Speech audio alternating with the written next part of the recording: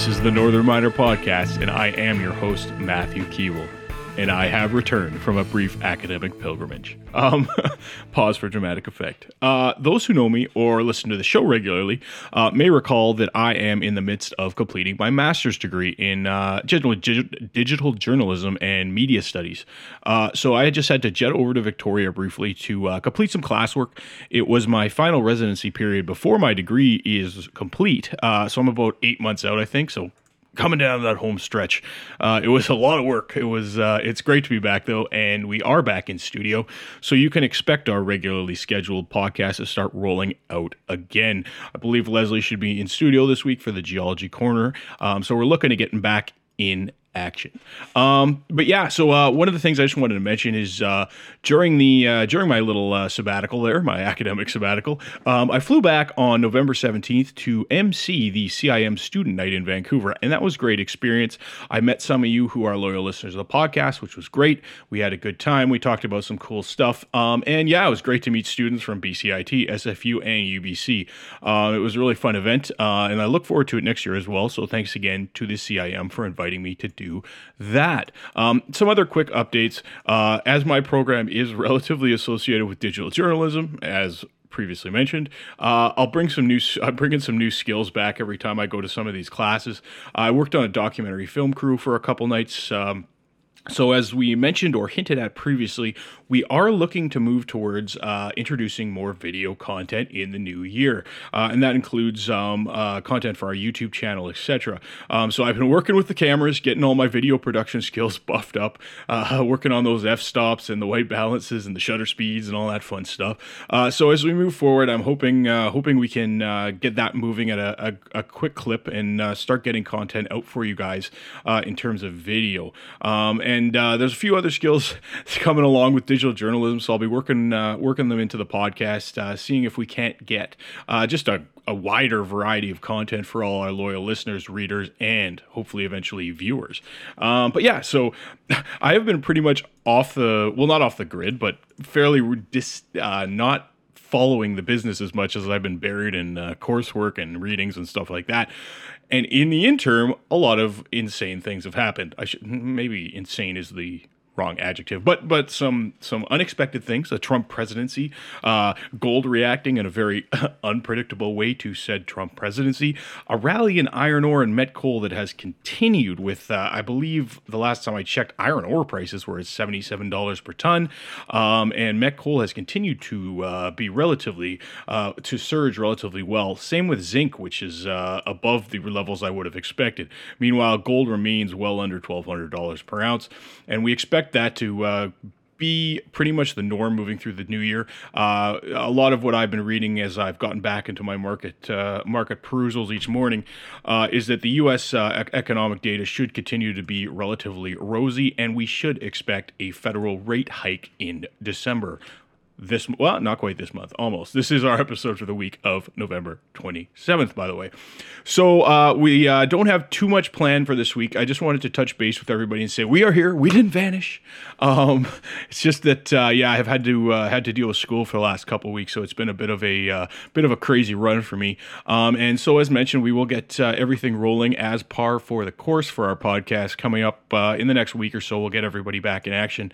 I'm going to be touching base with a few of our guests. Hopefully get Mickey Fulp on. I do actually have a little bit of a speech from Joe Mazumdar from Exploration Insights that I picked up before I left. It was at the Metal Investors Forum here in Vancouver, and Joe talks about some cool stuff involving majors, M&A markets, valuations, and where sort of he sees the markets sitting as we speak right now. So what I'm going to do is I'll roll that towards the end of the show and just kind of use it as sort of not a filler because it's full of great information, but just something that we can roll as we're getting back up to speed here and getting some more of our guests coming in.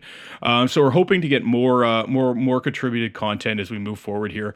It's something we're really excited about. The Northern Miner is really sort of increasing the our user experience. I don't want to say users, but you can't really say readers anymore, and it's hard to say viewers or listeners. But we want all those things. So it's something that we're looking at really mobilizing as we move forward here, and we're really excited about it. So that's sort of, I just wanted to give a little bit of an update on where I've been and what we've been up to. Of course, that will be back to things will be back to normal as we move ahead here. Should be back in town for the foreseeable future, I believe, and we'll no longer have a virtual avalanche of studies to occupy my time. One other thing I did want to mention before I say adieu for this week is you might want to surf by a website called Clear Creek Digital. I had a bit of an interview. I got interviewed this time, which is not what I'm used to. But with Trevor Hall from Clear Creek Digital, we talked a little bit about podcasting and what it's done for the brand, and sort of how maybe not just the media, but mining companies can adopt new mediums and forms of media to whether it be for marketing or corporate social responsibility or stakeholder relations, how they can work in some of these new technologies and forms of content production to better themselves as corporate communicators. So that's a cool one. So head over to Clear Creek Digital and check out some of Trevor Hall's stuff. He's writing on social media and mining and how you can use some of the new marketing techniques in terms of corporate comms. So that was a really cool interview. He wrote up a blog with some of my comments on my experiences producing this podcast and how it's evolved since we started roughly 40 episodes ago, which seems like in February, I think. But time does fly.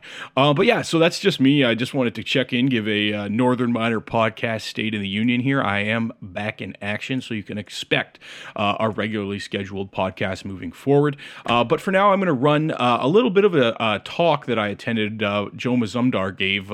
This was roughly 2 weeks ago before I headed out of town.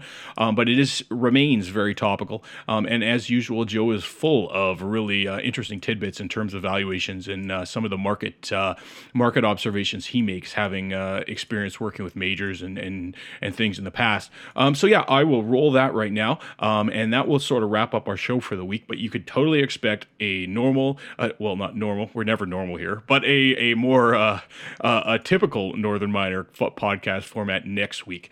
So Leslie will be back hopefully, and we'll all be rolling, and hopefully we'll get a guest in there. I'm going to try to grab Mickey Fulp, as I believe he's in Vancouver right now. So this has been Matthew Keeble with the Northern Miner podcast. Please enjoy this little address by Joe Mazumdar from Exploration Insights. This was at the Metal Investors Forum in BC in mid-November. All right, guys, I'll talk to you next week. This is from a friend of mine who's now the chief economist for Newmont. We worked together when I was there. Borrowed and stole some of the slides, but I let him know. But right now, we are forecasting right now a 1% compound annual growth rate in production declines, not unlike what we saw in the 2000s. And granted, we could say that, and a big company would want to say that, because they want to show that, hey, I'm not growing, but hey, look, nobody else is growing either.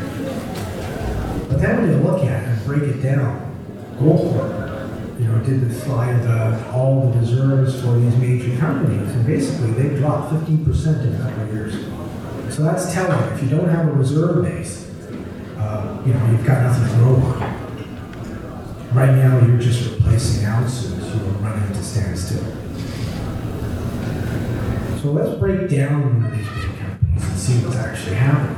So Newmont had a drop of 8.5 million ounces in the end of 2015 year. And when I worked for Newmont, there was an oil guy that was running it, and he was all about depletion of reserves. That's all he talked about, depletion of reserves. If you use them, get them back. And so now we're showing that we can't replete these reserves, especially a company that's got a reserve base of about 80 million ounces. And so if you look at it, the entire drop was more like 17.5 million. So you had 6.5 from depletion, just from production. You've got 3 million ounces, and I'll show you this on the sensitivity, from the production drop, from taking it down to 1,200. And then the other thing is when you do these big projects that have big footprints and you end up with a social license to operate issue like Conga, that's 6.5 million ounces you just dropped. That's part of the 7.2. So again, 17.5 million ounces, how do you offset that? You do brownfields exploration, which I'll show you that's what they're doing now. They're not doing greenfield exploration, they're doing brownfield. That's a low risk win for them. So they added 5 million ounces from there. But then they had to acquire, and they added 4 million ounces by buying a producer, the Cripple Creek acid from Anglo. Let's look at one more. So in terms of Goldcorp, they actually depleted their reserves, and technically they look like they're up 1.6 million ounces. But they've had to offset about 2.7 million ounces of a drop on production. But interestingly, with Goldcorp, they actually raised their gold price. They didn't lower it. They were already at about 1,100, 1,000, sorry, and then they moved it up 200. So just the movement of $200 an ounce only gave them 1 million ounces. So they got that. But they really needed to acquire an asset to show that they were actually above and repleting reserves. And so they ended up getting coffee. And that added 2.2 million ounces of reserves to their balance sheet. So here's the issue. It's not marginal ounces. I don't need marginal ounces. If I change the gold price $200 an ounce, I can have 11 million ounces without acquiring them. I know where they are, and I've already put them in reserves before. So it's not challenging for me. So what have we seen? So because we're asking for, we've had debt issues, a lot of my reserves are really high cost and don't make any sense. They don't work at 1,200. I don't have the money to spend. I don't care about production growth anymore. So we see a steep drop in development capital. So we've gone from $10 billion in about 2012 at the height down to $2 billion. And some of that capital is due to capital escalation that everybody wanted to do at the same time, but some of it is just scope change. I don't have that many projects to build. I mean, sustaining capital dropped, but nowhere near as much as development capital. And then we see the drop in exploration expenditures. Whatever they're spending, they tend to spend more on brownfield than greenfield. Basically, Goldcorp said that they've cut their greenfield. 80% of Newmont's $200 million, which isn't a bad number, is spent on brownfields. We would argue that the only way to find the quality deposits is really greenfield. So what have we seen? How's this translated into what's going on in the market? We've seen acquisitions of low-risk production in low geopolitical risk jurisdictions. We saw Tahoe take Lakeshore, we saw Silver Standard do Claude, and then we were seeing development plays getting acquired like Goldcorp's Kaminak, Nelson Reservoir. Lately, we've seen more production, but this one might be debatable to see how November 23rd that vote goes. Now we see that Goldfields and potentially Silver Standard are looking to have made an offer for Kirkland. But right now that combination is Kirkland and Newmarket. Another one we saw this last week was Goldfields again, come in for 50% of an open pit gold project in Western Australia. So what you'll see is a lot of district scale opportunity with some of these. You'll see low geopolitical risk, and some of them you'll see low risk with respect to production. They want to add these ounces, but they don't want to do a lot to add. And Agnico's model in terms of M&A was always buy something that you could grow. So it looked like they paid a lot on a per ounce basis to acquire the asset, but then they knew or hoped that they could add to it. And so they would acquire it from anywhere $43 to about $190 an ounce. But then they would add discovery ounces over and above what they thought they had at $16 to $50 an ounce. So growing an asset post-acquisition was important, and it's easier to do that with a district scale play. So could that be what Goldcorp thought of coffee? And David Garofalo's ex-Agnico, Kaminak's got a reserve, or had a reserve of coffee about 2.1 million ounces. He's thinking that that thing could be 3 to 5 times bigger. That's why he acquired it. So we talked about quality, but then what's the issue with geopolitical risk? Is it all that important? And what Agnico would tell you it is. They say, hey, look at me, I'm on the left-hand side, I don't have very many risky assets, I'm in Canada, I'm in Scandinavia, I'm in all these places that aren't risky. But then we look at Centerra on the other side, Kyrgyzstan, Kumator, what are they trying to do? They're trying to acquire assets like get into hard rock in northern Ontario, they're looking at the acquisition of Thompson Creek for the deposit in British Columbia. They're looking to do joint ventures in Mexico. They're really trying to diversify their geopolitical risk.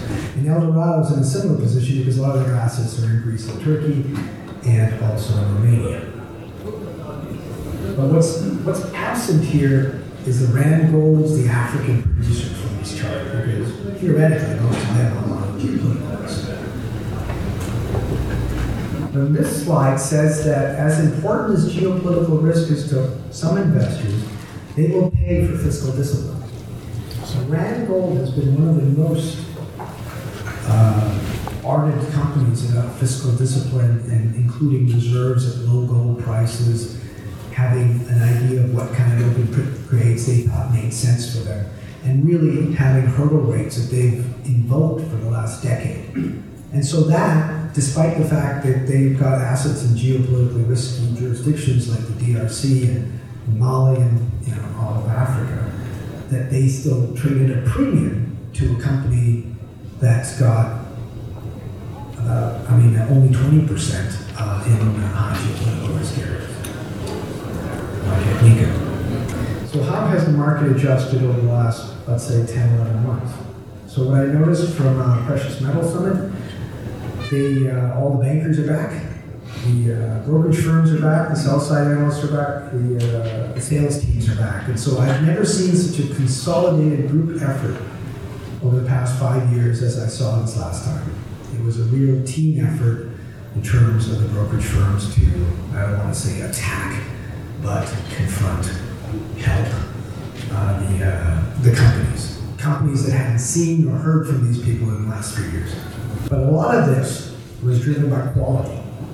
They're looking for quality exploration projects, and so the corporate development teams as well were well represented. I saw a decent-sized team from Goldcorp, a huge team from Agnico, Newmont's always well represented, Kinross, all of them were there. So a lot more companies are worried now that they don't have quality assets now that they're looking for. The M&A potentially that we've shown you will be weighed against fiscal discipline.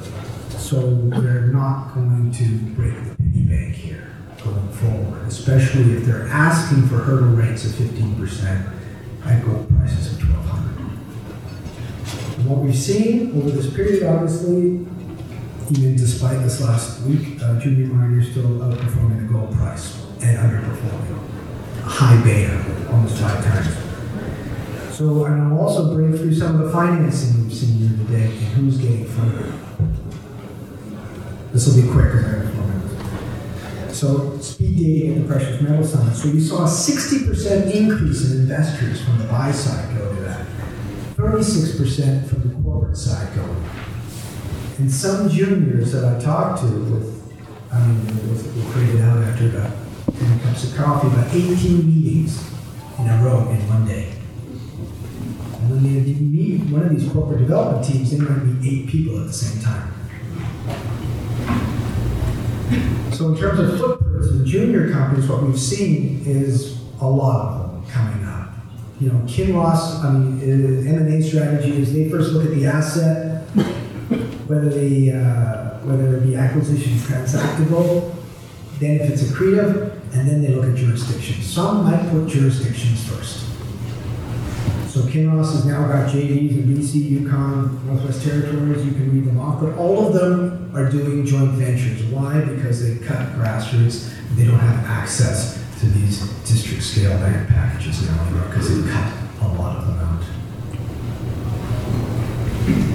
And so in the first quarter, what we were seeing was typical of what we see most years. We see the big finances. We see the cash flowing precious metals companies. We see the streamers. We see all these guys getting financed first. And so we had almost $4 billion of financings over $50 million in the first. Probably most of it was in the first quarter. And then in the $10 to $50 million range, we saw about $900 million. But now, if you look, here we're talking about cash flow producers, we're talking about royalty companies, we're talking about lower risk companies. But now, as we move forward, we're seeing gold developers, gold explorers, silver explorers and developers. So now we're moving upstream with respect to the companies in higher risk, and people are willing to take a punt on these guys. The financings aren't as much, but they're looking for a high return, granted with a high risk asset. And then when we get to the really low, less than 10 million, which I guess now is not that low, gold explorers, gold developers, these kind of companies dominate. That's where a lot of the money's going. And so, like I said, junior miners are providing the leverage. So even up to date, right now, we're still looking at gold is up about 15%. The GDXJ, if you use that as a proxy, is up 80%. I mean, at one time it was up 150 plus. So in summary, which is good because I got 50 seconds. So profitability over volume, if that's the new thesis. The issue is reserves are depleting faster than these guys can replace them. But is that important? The question is, can they replace these quality assets? That's what I think is more the issue, because they can replace marginal ounces. I think no matter what, production is set to decline. The drop in capex and balance sheets, more fiscal discipline is still going to be an issue going forward because, again, a lot of these guys still haven't got through their issues with debt. That drop in exploration, low risk brownfield is still favorable to greenfield, and as we know that you need to have a decent greenfield budgeted program for over 5 years to generate this pipeline of quality assets, which these guys do not have. So hence we have the growing interest in junior explorers. So if you're going to look at these junior explorers, I would say you want to see it from the point of view of the acquirer or the person that's doing the joint venture. They would like to grow the ounces post-acquisition, so a district scale play would be a better thing than somebody who's got a postage stamp. Mining-friendly jurisdictions, and I say friendly and not little geopolitical risk because some of these guys are willing to go for grade if the place already has a mining history. They just want to know that they can work on it. And now junior companies are asked to present a little bit more de-risking than they were normally. We've had this issue just recently. So you might be drilling an inferred resource, but they might want to know about the metallurgy now. They might want some geotech now. They might want a hydrology hole. Because the big companies want to eliminate that risk before they put in that $5 to $10 million. Okay, that's it for me. Moving on.